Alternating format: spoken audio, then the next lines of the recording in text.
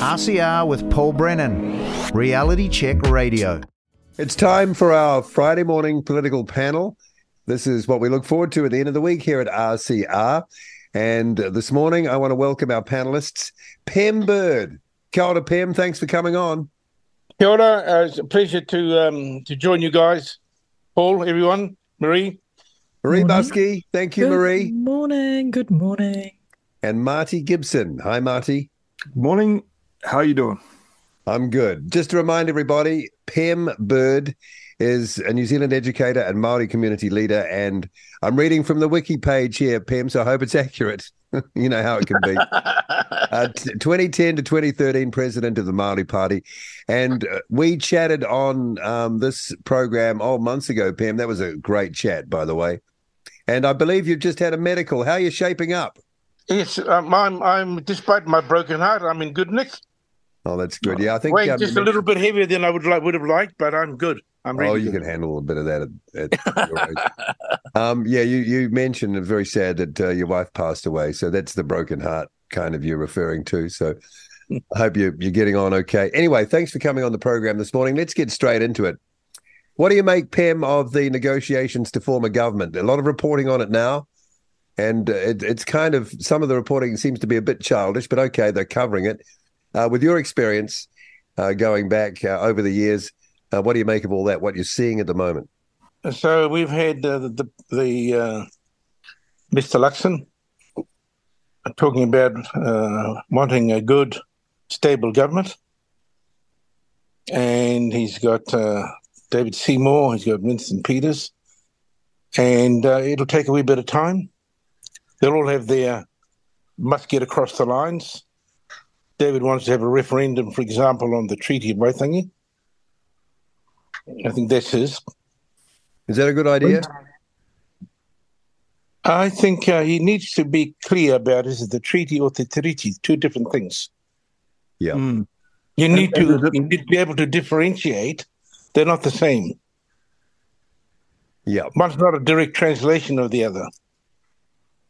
Hence the confusion. Well, the confusion, you see, it manifests itself in the Māori Health Authority. Is that working all right? Is it well-resourced? I've been having a word around the place. We should be more concerned about the World Health Organization. Yeah. Never mind the Māori Health one. Yeah, well, our audience would be with you on that. What do you think about Winston's role in what's going on? Winston, you see, the best thing is to have a face-to-face. Kanuki te kanuki, as you say in Te Ao Māori. And you can look at one another in the eye and you can have a discussion. You might have some hard points, really sticky points, whether you can come to consensus on those. Winston was backed by the freedom movement. In the freedom movement, we've got to look at the human rights and say, what condition are our basic human rights in? What are they looking like in today's world? Yeah. So that's got to be something he's got to think about. But it'll take a bit of time. But hopefully, once they have the face-to-face in Wellington, they'll get on with it.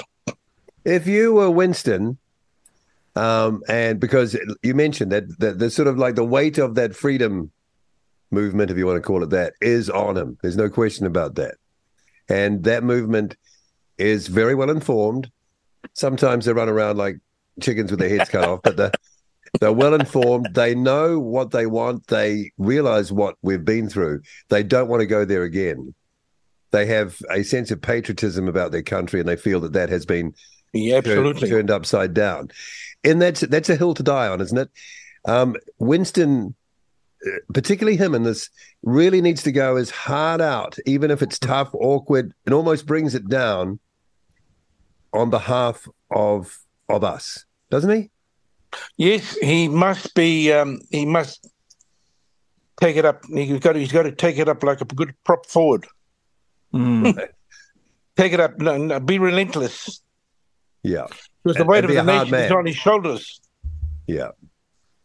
Hey, Pem, do you reckon that the presence of him and the presence of Shane Jones as well is maybe a good point for more constructive discussions, between Marty and Pākehā? Do you think it might be good for that as well? It's something that Cam says often when he's on the program, that it's a good thing for Luxon to farm out to those guys, because they might be better at that than him. Certainly more aware of the issues within Te Ao Māori.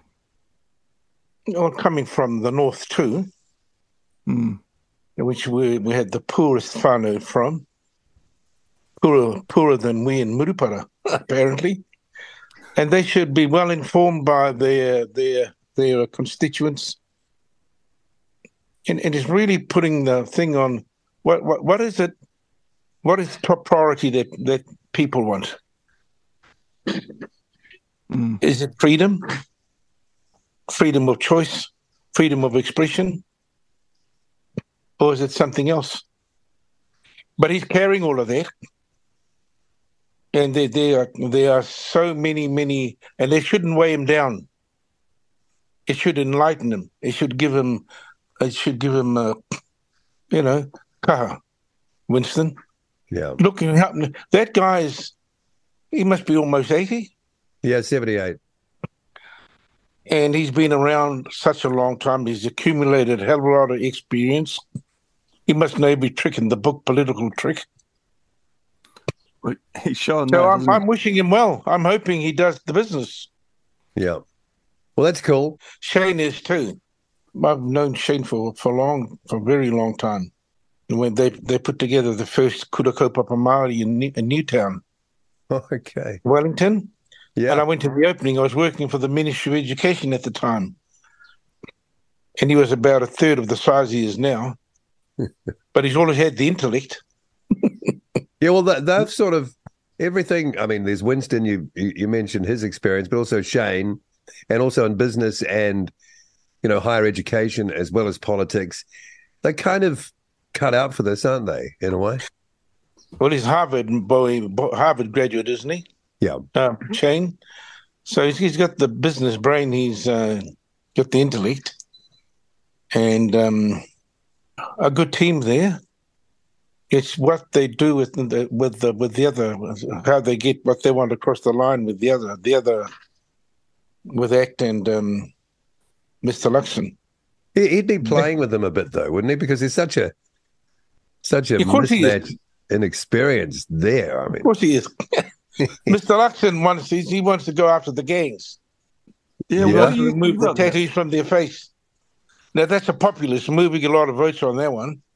Because you're a Murupara, Pam, and, there has been certainly, to a lesser extent in Murupara, but certainly through that other central part of the Bay of Plenty, there has been negative influence with the gangs. But, Marty and I have talked about this before. When they put out, 7-point plan of the things they wanted to do to crack down on gangs, we pretty much disagreed with all of them because, it's so superficial. It goes more than just skin deep of a tattoo or a patch on your back.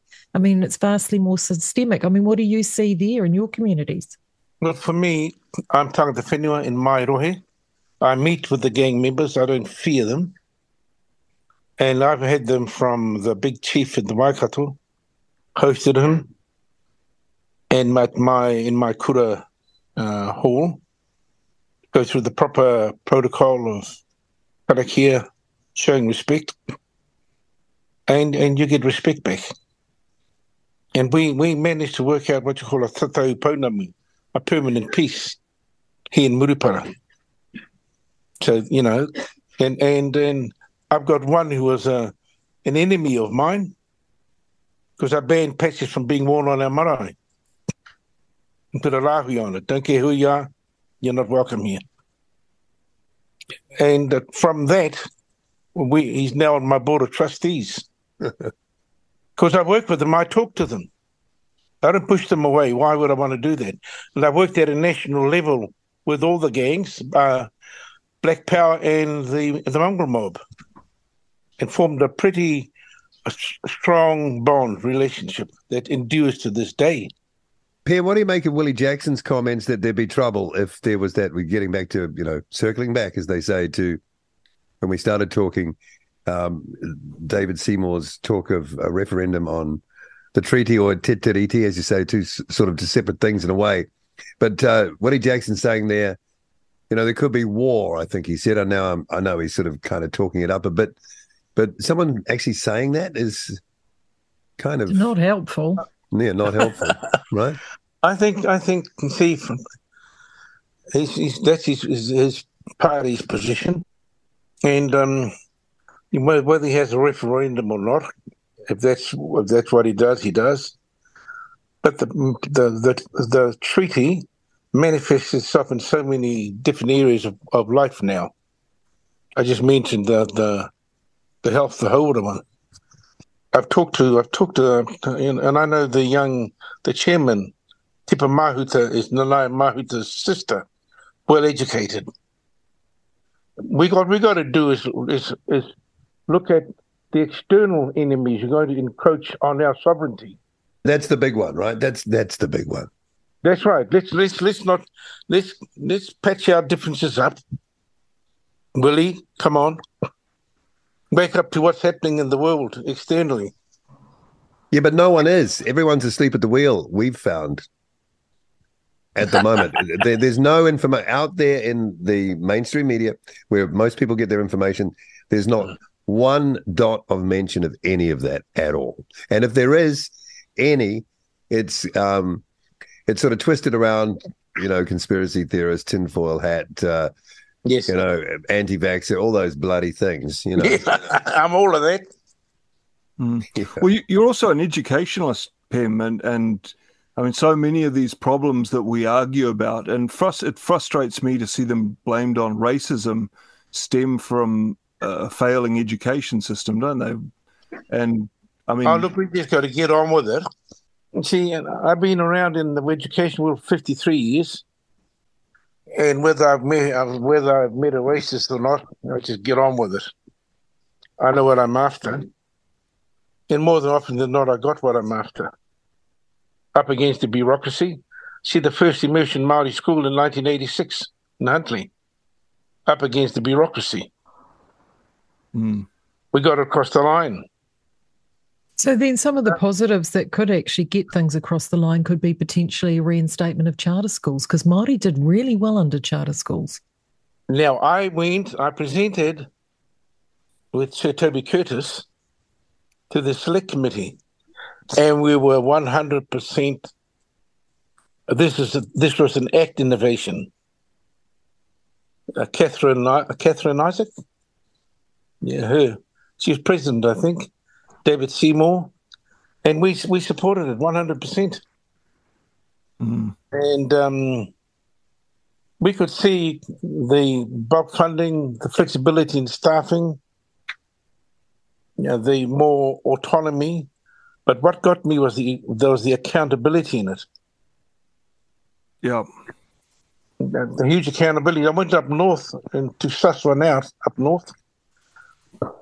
Then I sat with the board there, and I could see it was a scam, and I reported it. And I said to the minister at the time, Hekia, shut it down.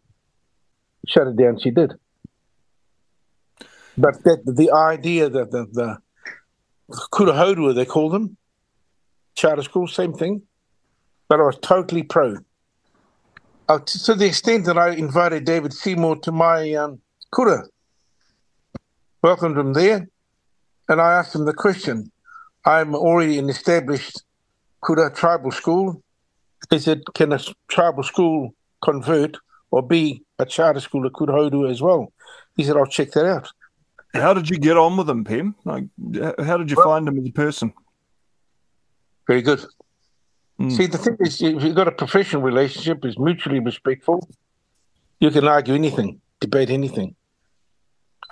But when you come to our kura, you get porphyry, you get treated with respect, honourably, and then you have a talk, have a cup of tea.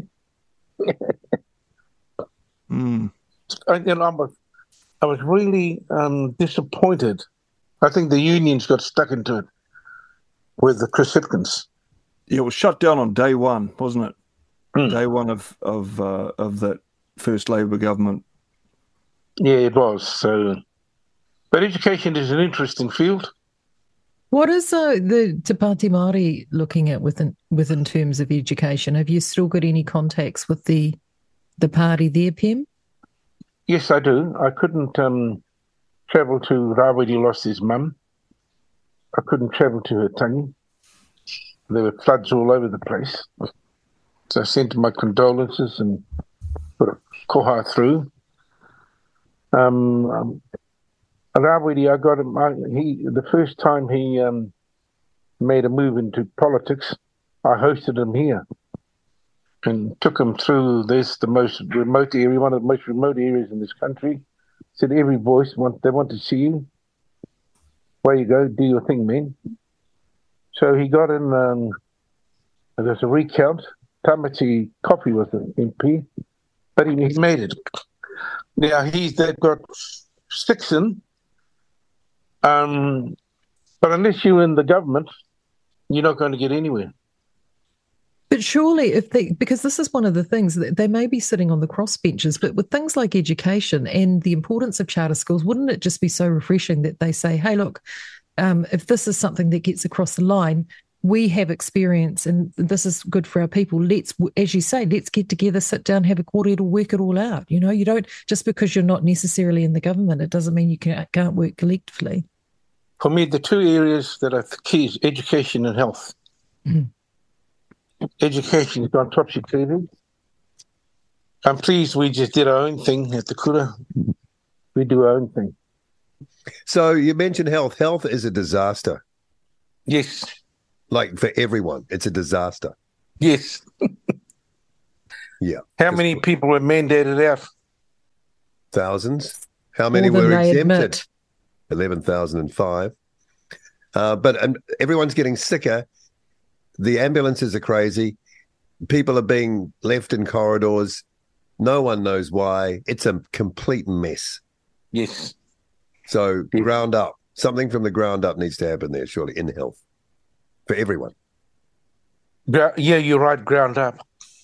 And administrators, politicians, my goodness me. What about Maree seats? Because another thing that's come out of this election is that Maree, in pure representation, proportion of representation, is over, the slice of the population. So that kind of goal has been met. I know it's controversial, and that was part of what I guess Willie was alluding to as well. Is it time for those Maree seats with MMP, with the representation level that's been achieved now, to just disappear and sail off into the sunset now? Yeah, with the 7 seats from 4 to 7, MMP, I think Marty themselves would need to look at that and put the question, is our voice being heard the way it ought to be? Where are we? Where are we?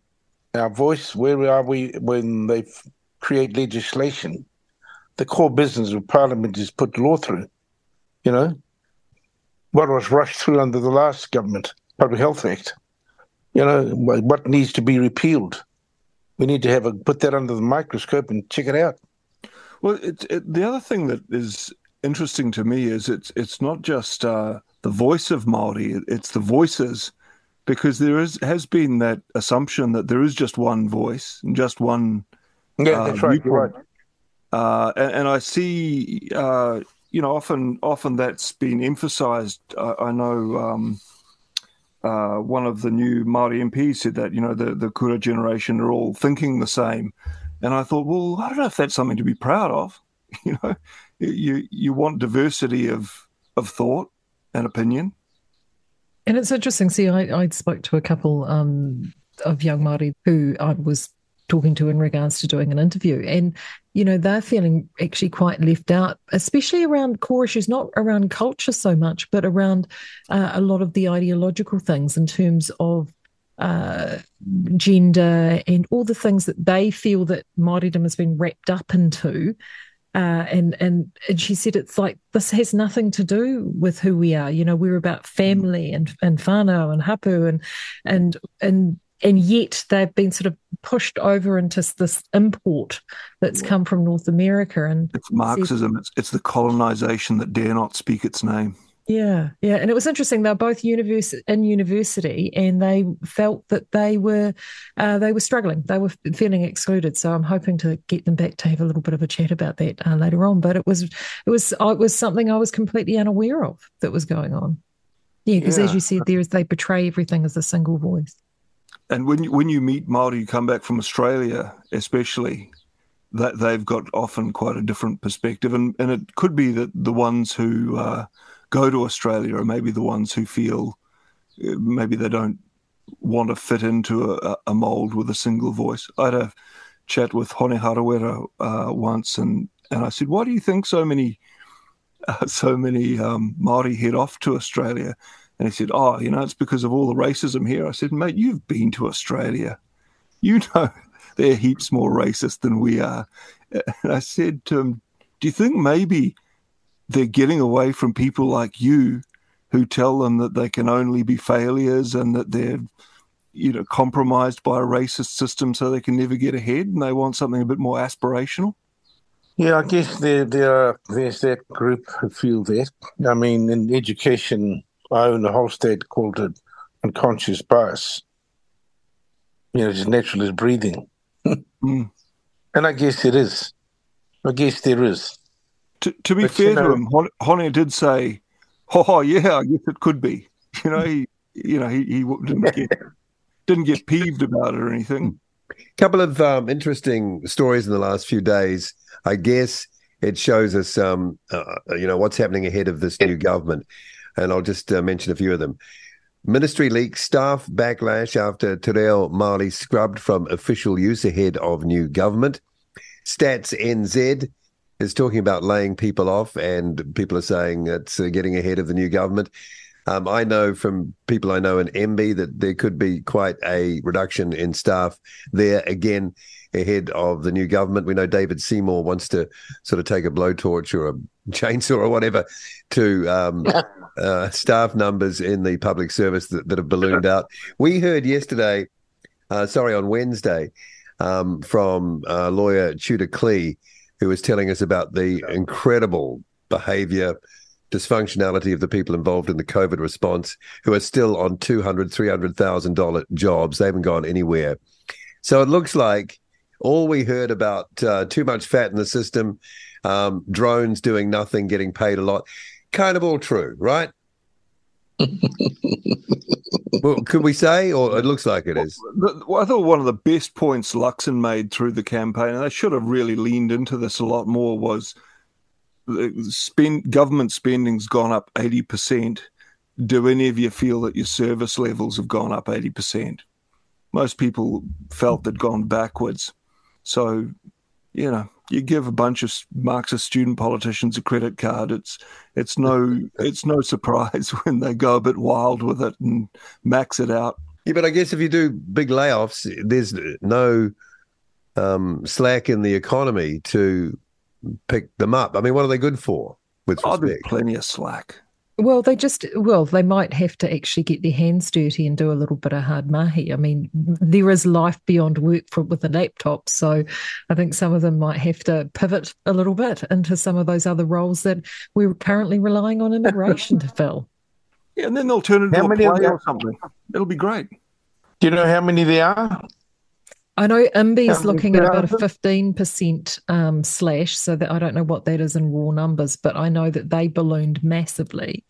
50% of all journalists that disappeared in 6 years with the shrinking down of a lot of media all went to the public service. So it'll be interesting to see how many of those get laid off. Well, there aren't jobs to accommodate them in any other sector. They're gone.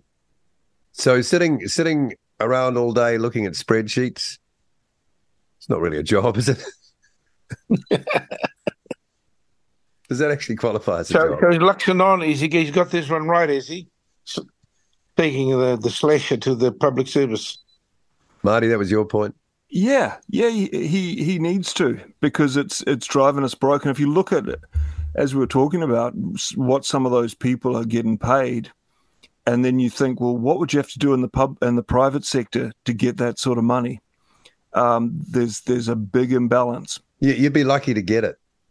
But a lot of it too goes back to outcomes. It's like what you were saying just before, Pen, with one of those schools, and you went up to have a look at the charter schools. I mean, it comes back to having outcomes and measurable outcomes. That's There's been lots of focus on spending and not a lot of focus on outcomes. I think we need to get back to being outcome focused. And they've talked about that in the health service. Dr. Shane Retty has talked about that extensively.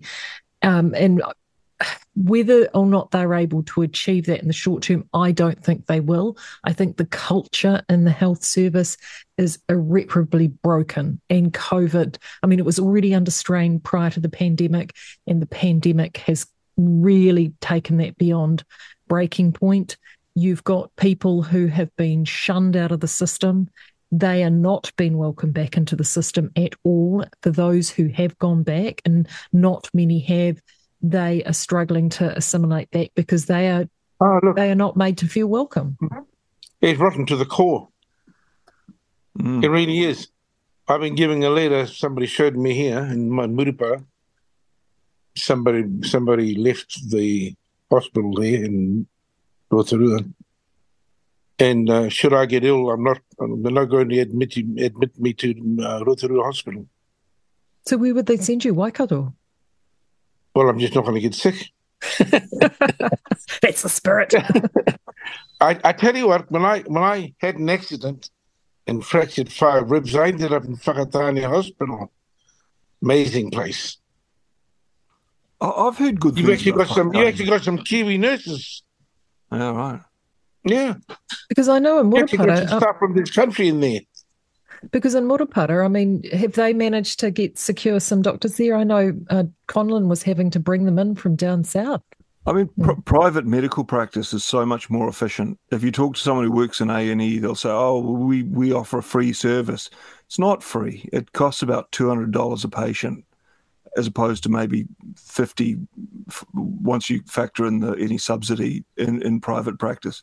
And, you know, I've spoken to a doctor who had to take her landlady into A&E, and she was just flabbergasted. She said she sat there for something like 3 hours, and the number of patients they were seeing was just tiny. She said, I felt like grabbing a name badge and a stethoscope and just going around saying, right, that kid's got glue ear, they need some flu clocks, get them in. They were having kids waiting for 5, 6, 7, 8 hours, and they could have been seen in 10 minutes. And there's that self-righteousness of the public service that says it's a free service, but our chickens are coming home to roost now, and the crushing weight of paying that back, the $100 billion of debt the last government's racked up. And it amazed me how uncritically the media just listened to them patting themselves on the back about what they'd done. And it's like, well, if you gave me $100 billion, I could do all sorts of things. You probably solve everything. Pretty much. One of the things that came out of our legal hub with, again, Tudor Clee, talking about the health system and its credibility and our faith in it, turned out that decisions on MIQ placements for pregnant New Zealand women were being made by a Zumba coach. What? Yeah, go back and listen. Yeah. I've downloaded it for my road trip, actually. I tell you what, it'll blow your mind. I interviewed a lady who got very badly vaccine injured by a hairdresser who jabbed her. Clown world. Retrained. And she said she started feeling sick, and she said, oh, maybe go to the toilet. She went to the toilet and fainted, collapsed. So, yeah, there's a fair bit of, I don't know if you can rebuild the trust. If you're a pregnant woman, you could have got a space in MIQ if you chose to have a cesarean, because that was a scheduled medical event. Oh, great. So this is what we're dealing with. There was an article a few weeks ago, which we didn't get to in Media Matters, but I had actually pulled it out, so you may have seen it too, Marty. And it was around a crisis in the midwifery service. Now, midwifery services were interesting. Of a lot of the services within the health industry, they were the one that suffered most from mandating, because these midwives were very aware of what was going on, because they were at the absolute coalface of some of the harms. So they were seeing the harms firsthand, and they were seeing the lies firsthand. And a lot of them were just like, they put their hands up and said, no, we can't do this. And they did not want to be placed in a position where they were forced to actually administer medical that went against their own oath. So many of them left. Now they're trying to train midwives and get midwives through the system, but there are so few now in the system, they can't pull midwives back, that they're unable to get these midwives trainings completed because they're not getting enough practicum hours on the wards to complete their training, and they're timing out in that period in order to do so. So, and it's not, and I understand there are other associated medical specialties having the same sort of issues. And it's like, gosh, how do you fix this? And immigration, I think, is what they believe is their solution. And that worries me, because I think that's only very much a Band-Aid fix. It really is not the right fix. We need to grow our own. Homegrown is what it is. You know, that 28% drop in live births. You know, I heard about midwives who had whole open months where they'd normally be crammed full of appointments scheduled, you know, when their ladies were expecting. Yeah. Yeah, and the issues that they're getting more and more issues earlier. They're getting earlier deliveries. They're getting lower birth weights. They're having more difficult labours that are having more interventions. It's you know, but no one says anything. And I've been to more tangihanga. I went to one yesterday. As long as it's not yours, Pam, we're good. Are you noticing an uptick, Pam? Is that what you're saying? Yes, definitely. Right. Are the lights coming on for people, do you find? Because I've been shocked sometimes just how willfully blind some people are. Whether it's... Well, that's a good way of saying it, willfully blind. People just are not waking up. Can't see it or refuse to see it. But yeah, I've likened us complaining to being like the alarm going off when you keep hitting snooze. It's kind of annoying. Okay, so is there anything else that we need to get on to aftermath of the election? Well, another story that's come to light is the IPCA investigation into police handling at the Wellington protest. Turns out that one police officer was particularly rough. We've seen the footage of the naked woman being pulled out of the crowd, if you will, by the hair, and then knelt on. Another teenage young chap had his skull knelt on, and people are saying that could have resulted in him dying. And it's turned out that the identity of the police officer that was being protected has come to light, and there's now legal action against that officer. And I think now also the Commissioner of Police, we know that the police pledged their, I guess, full allegiance to the Crown and not the people. Is it time to ditch this current system and go to a republic? I know this is a big picture thing, but I mean, it sort of raises these issues where police and military are actually here for the people and not the Crown. Ooh, Anyone got any thoughts on that? I was just going to say, it's a big one to unpack. I just thought I'd dump that on you. My thought is that as a nation, we need to do some shadow work. And the police obeying those orders, behaving in that way towards their fellow citizens, and all sorts of other things, you know, people reporting their neighbours for visit, you know, having their children visit them if they're elderly, all that sort of thing reveals this dark shadow that we'd been able to ignore prior to that. But we can't rely on law enforcement to be backing us, the citizen, because they're not signed up to that fundamentally. I actually think a lot of it comes down to leadership, and we've seen poor leadership. Exceptionally poor leadership, not only over the last 60 years, but also within police. I mean, again, we probably, all of us here will know really good, solid senior officers who just put their hands up and how many perfed out? A lot. You know, they just said, you know what? Yeah. we've had enough. I know a lot went across to fisheries. Pretty much every fisheries officer, particularly around, I'm on the East Coast, Pim, particularly around here, a lot of them are ex-cops. I'm inclined to agree with you, that occupation, or they called it a protest, under Mr. Costa. Yeah, Andrew Costa. I think that's a betrayal.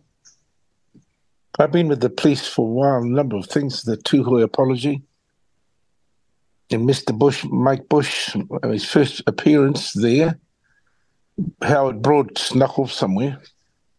The police commissioner at the time, don't know where, he probably got a promotion somewhere else, approved by Helen Clark. And Mike Bush made a good fist of the time he was there. His first public appearance to front the apology. The Tuhoe raids. Yep. So he fronted it. And he had to put up with a whole lot of real tough talk, hard talk, out on the Maree. He just listened with translators there, and he took it. And then went in, and the apology was signed up to in the wharekai, the eating place. So he went through that process, and I thought that was a good start to his career at that time, in that context. This peaceful protest, occupation, because I went down there for 3 days, I thought I'd go and speak out too. And then when I saw what happened, I became good friends with the Freedom and Outdoors movement, Sue Gray, and her husband, Alan. Yep. Yeah, he was deliberately set upon, and had his hip broken, smashed. Yeah. He was targeted, and that. And the other thing I won't forget about that is the leaders of the different parties, political parties, signed the pact that they would not come out to meet the people. And that included Rawiri Waititi. Yeah. So, is protest a part of a democracy or not? Peaceful So how protest. did you feel about that, Pim? You've got some, history with Rawiri. Were you disappointed that even he? Yes, very disappointed. And when we went on, we were welcomed officially by the local tangata whenua in the proper manner, Ngāti Ira and Ngāti Rangi. And I thought, this is fantastic. This is the way to do it. Met a whole lot of good people, fabulous people. They had an area for the kaumātua. They had people on duty at the gates, making sure everybody was safe entry, and all sorts of things. A lot of good food. Everything was set up magnificently. I remember speaking, and the policeman behind me, and I thanked them for keeping us safe, doing their job. Turned and spoke to them, not knowing a few days later. I think it was 33 days. That whole thing. A friend of mine was camped down there for the entire day, 3 days, 33 days. A couple of my friends from Murupara. Oh, it inspired a whole lot of people. Convoys. Let's have our voices heard. Well, that's why we had the election result that we had, isn't it? From that. Yeah. It's always 33. They love the number 33. Numerology. I don't know what it is. So Cost, as part of the new government, Costa's got to go, right? He's got to go. What's he done? Well, he was the police commissioner, wasn't he? He oversaw. And the what's he done? disappointing thing I get is, it. Yeah. these guys who profess Christians, they're anything but. That's a good point. He comes from out of King's College, apparently. And you just have to look at, you speak to the likes of the Indian communities and with the ram raids, and they'll be saying probably exactly the same thing. What has he done? What has he done for us? Yeah. Something else that is kicking around too, might have a view on. It looks like there'll be a mini budget right after this government is formed, and there's only ever a mini budget out of the normal budget process if there's a problem, right? So obviously there's a problem. So do you think we're in for some... I think they've got to draw a line, don't they? And they've got to say, well, this is how much crap we're in, because, it'll be interesting to see what sort of time Labour wait until they're cracking into national for poor performance. So they've really got to draw a pretty good line about the state of the country when they got it.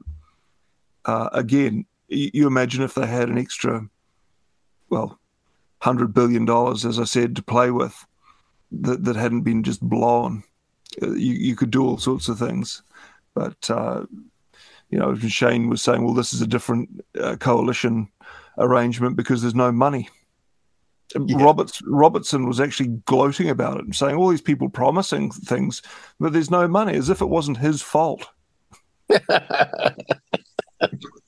And they spent, let's not forget that what was the mantra that we heard for the full first 3 years of this Labour government? Well, we're having to undo 9 years of mismanagement of the national government. Yeah. And we haven't had time, Jacinda, how many times did Jacinda Ardern say, well, I've only had this job for 6 weeks or 9 weeks before the election? It's like, you were on the crossbenches for 9 years, darling. What were you doing that entire And fully time? briefed by the WEF training school. Yeah, so, they're very good at those excuses. So I think that they'll come thick and fast once this new mini budget comes out. They'll have every excuse in the book for why it is. Yeah. And it won't be their fault. And it's the next, they sort of shifted gear into, it was we had COVID to deal with. As I've said before, COVID's like a possum crossing the road, and the COVID response is driving off the road off a cliff and into a river. Yeah. Yeah, she gave out millions to get the vaccine done. Every Runanga in this country got millions. Became vaccine centres. The thing is, our doctor... He said, it's a no-brainer. It's going to hit us. But we got early treatment protocols. We got people on, sorry, Bernard, ivermectin and all sorts of stuff. Ooh, gonna have to edit that out. And when we withstood that, and he was not allowed to administer any assistant medical, because he was stood down. We had a rally of support for Bernard here. We wanted to save our doctor. So his wife, she had so much to do, and she did her thing with his prescription. And we're talking about several thousand ikawhenua that were going from Kaingaroa, which is about 100 kilometres. Poorer communities here, they're treated, and only 5 went into the general ward. None went into ICU. There you go. With his meds, with his combination, think vitamin C, vitamin D, ivermectin. There are a few other things, weren't there? I've heard stories about Ministry of Health staff coming and uplifting ivermectin from pharmacies. What, for themselves, or to just so they wouldn't be available? To get it out of circulation. So would that be the Zumba coach again, maybe? It could be. Well, they put a reporter here to get on to Bernard for that. Came in and checked everybody out and interviewed. Went up to the chemist to say, I believe you've got ivermectin here. She's told get on her horse and bugger off. You're not welcome on her horse. Yeah. Get out of here. Wasn't it associated with horses? Yeah. So okay, let's get back to where we started. This government is going to come together really soon. Do we think, and there's, Winston has the pressure of that inquiry, and after hearing Judah Clee on our legal hub, I mean, there needs to be an inquiry. Do you think Luxon, not so much Seymour, but Luxon, who was, well, Seymour was one of those MPs that wouldn't come to the door of Parliament to meet those people either, for whatever reason, and said some pretty nasty things back then. Do you think that they'll bow to what Winston wants to do? There you go. Predictions, please. I think Winston's a canny negotiator. So he is, and he's been doing it for a long time. As I've said many times with Marty before on Media Matters, if Luxon has got any sense, he will actually use the strengths and experience that Winston has and his negotiating skills to actually a wider purpose. And, let's not write off Seymour. He's got, he's been there for a wee while now. He's also got a very clear head on things such as education. And if they're not being belligerent about egos, I think that they could actually have the ability to create a really good, strong coalition. And it was, I just have this feeling they're all meeting face to face. Winston's a face to face dude. He's not a don't flick me a text kind of guy. Going. Big smile. He likes to have a sit down in a good chew fat and sort it out.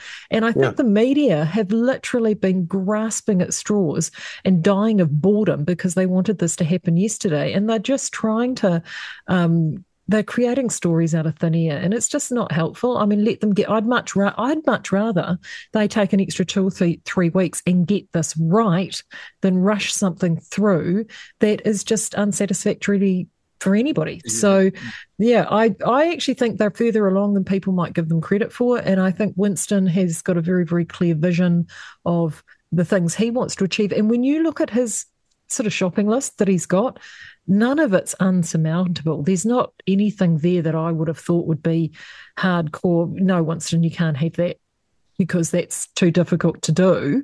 Most of the cool stuff he's got in there is I think relatively straightforward. So it'll be I think the big sticking point, and I think this is the reason he put it in there, was he put in there the reimbursement or the compensation for those who were vaccine injured and mandated out of their jobs.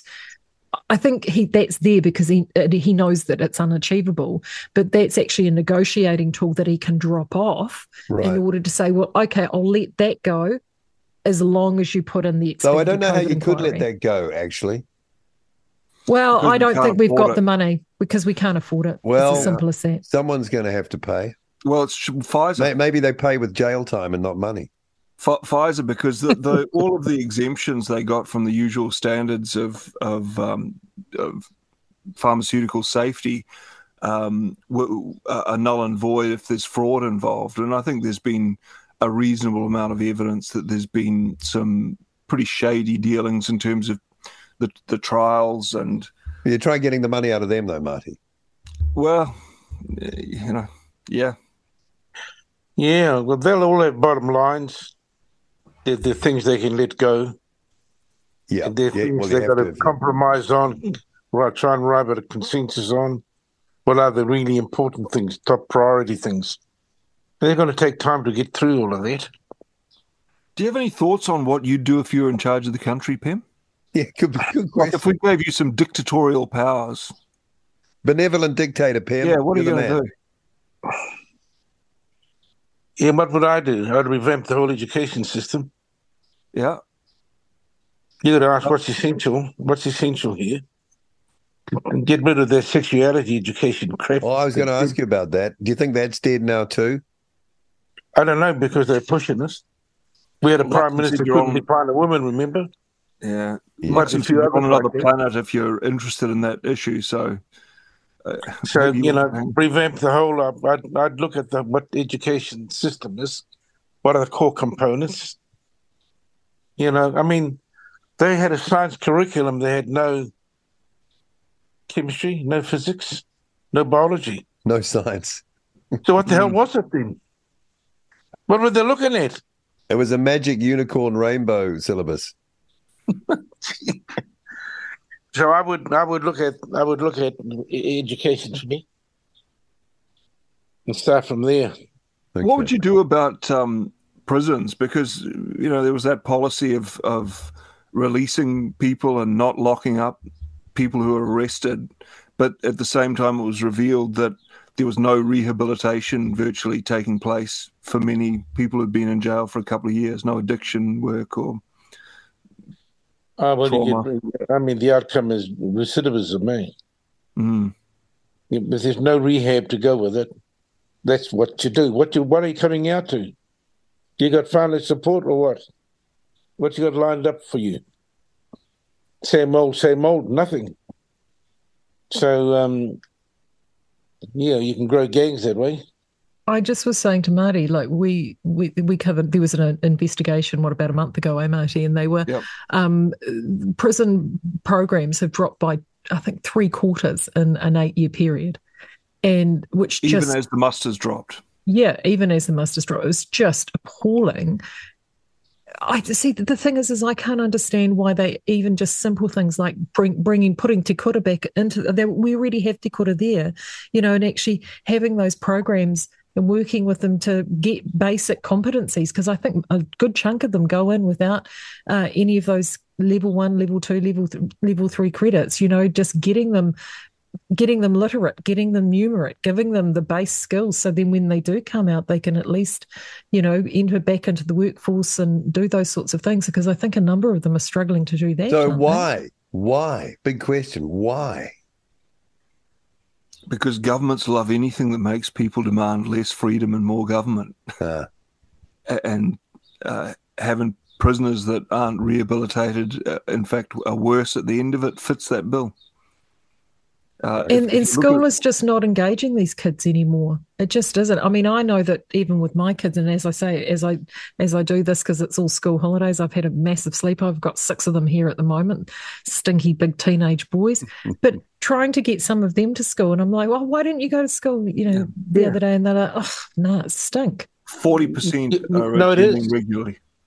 It's an interesting. Well, I'm not sure you call it a phenomenon, a phenomenal phenomenon.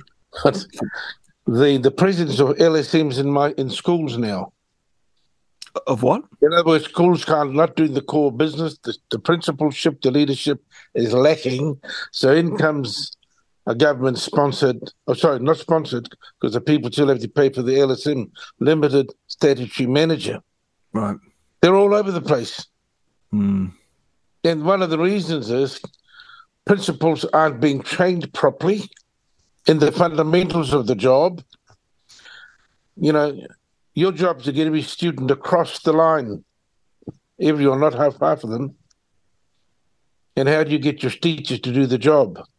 I've just come with performance appraisal. I go through the classrooms. I do the old-fashioned way. And I write it up. I critique. And unless you've got well-performing and you've got standards, you must have standards. And teachers work together as a team. They encourage one another. Have a look at the planning.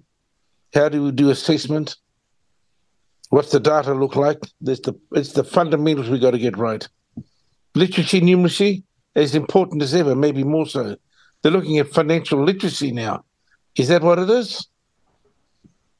Or is it maths? Yeah, because those Decile 1 schools are getting about 3% of the students to pass that basic reading, writing, and mathematics test after 10 years in the system. 3%.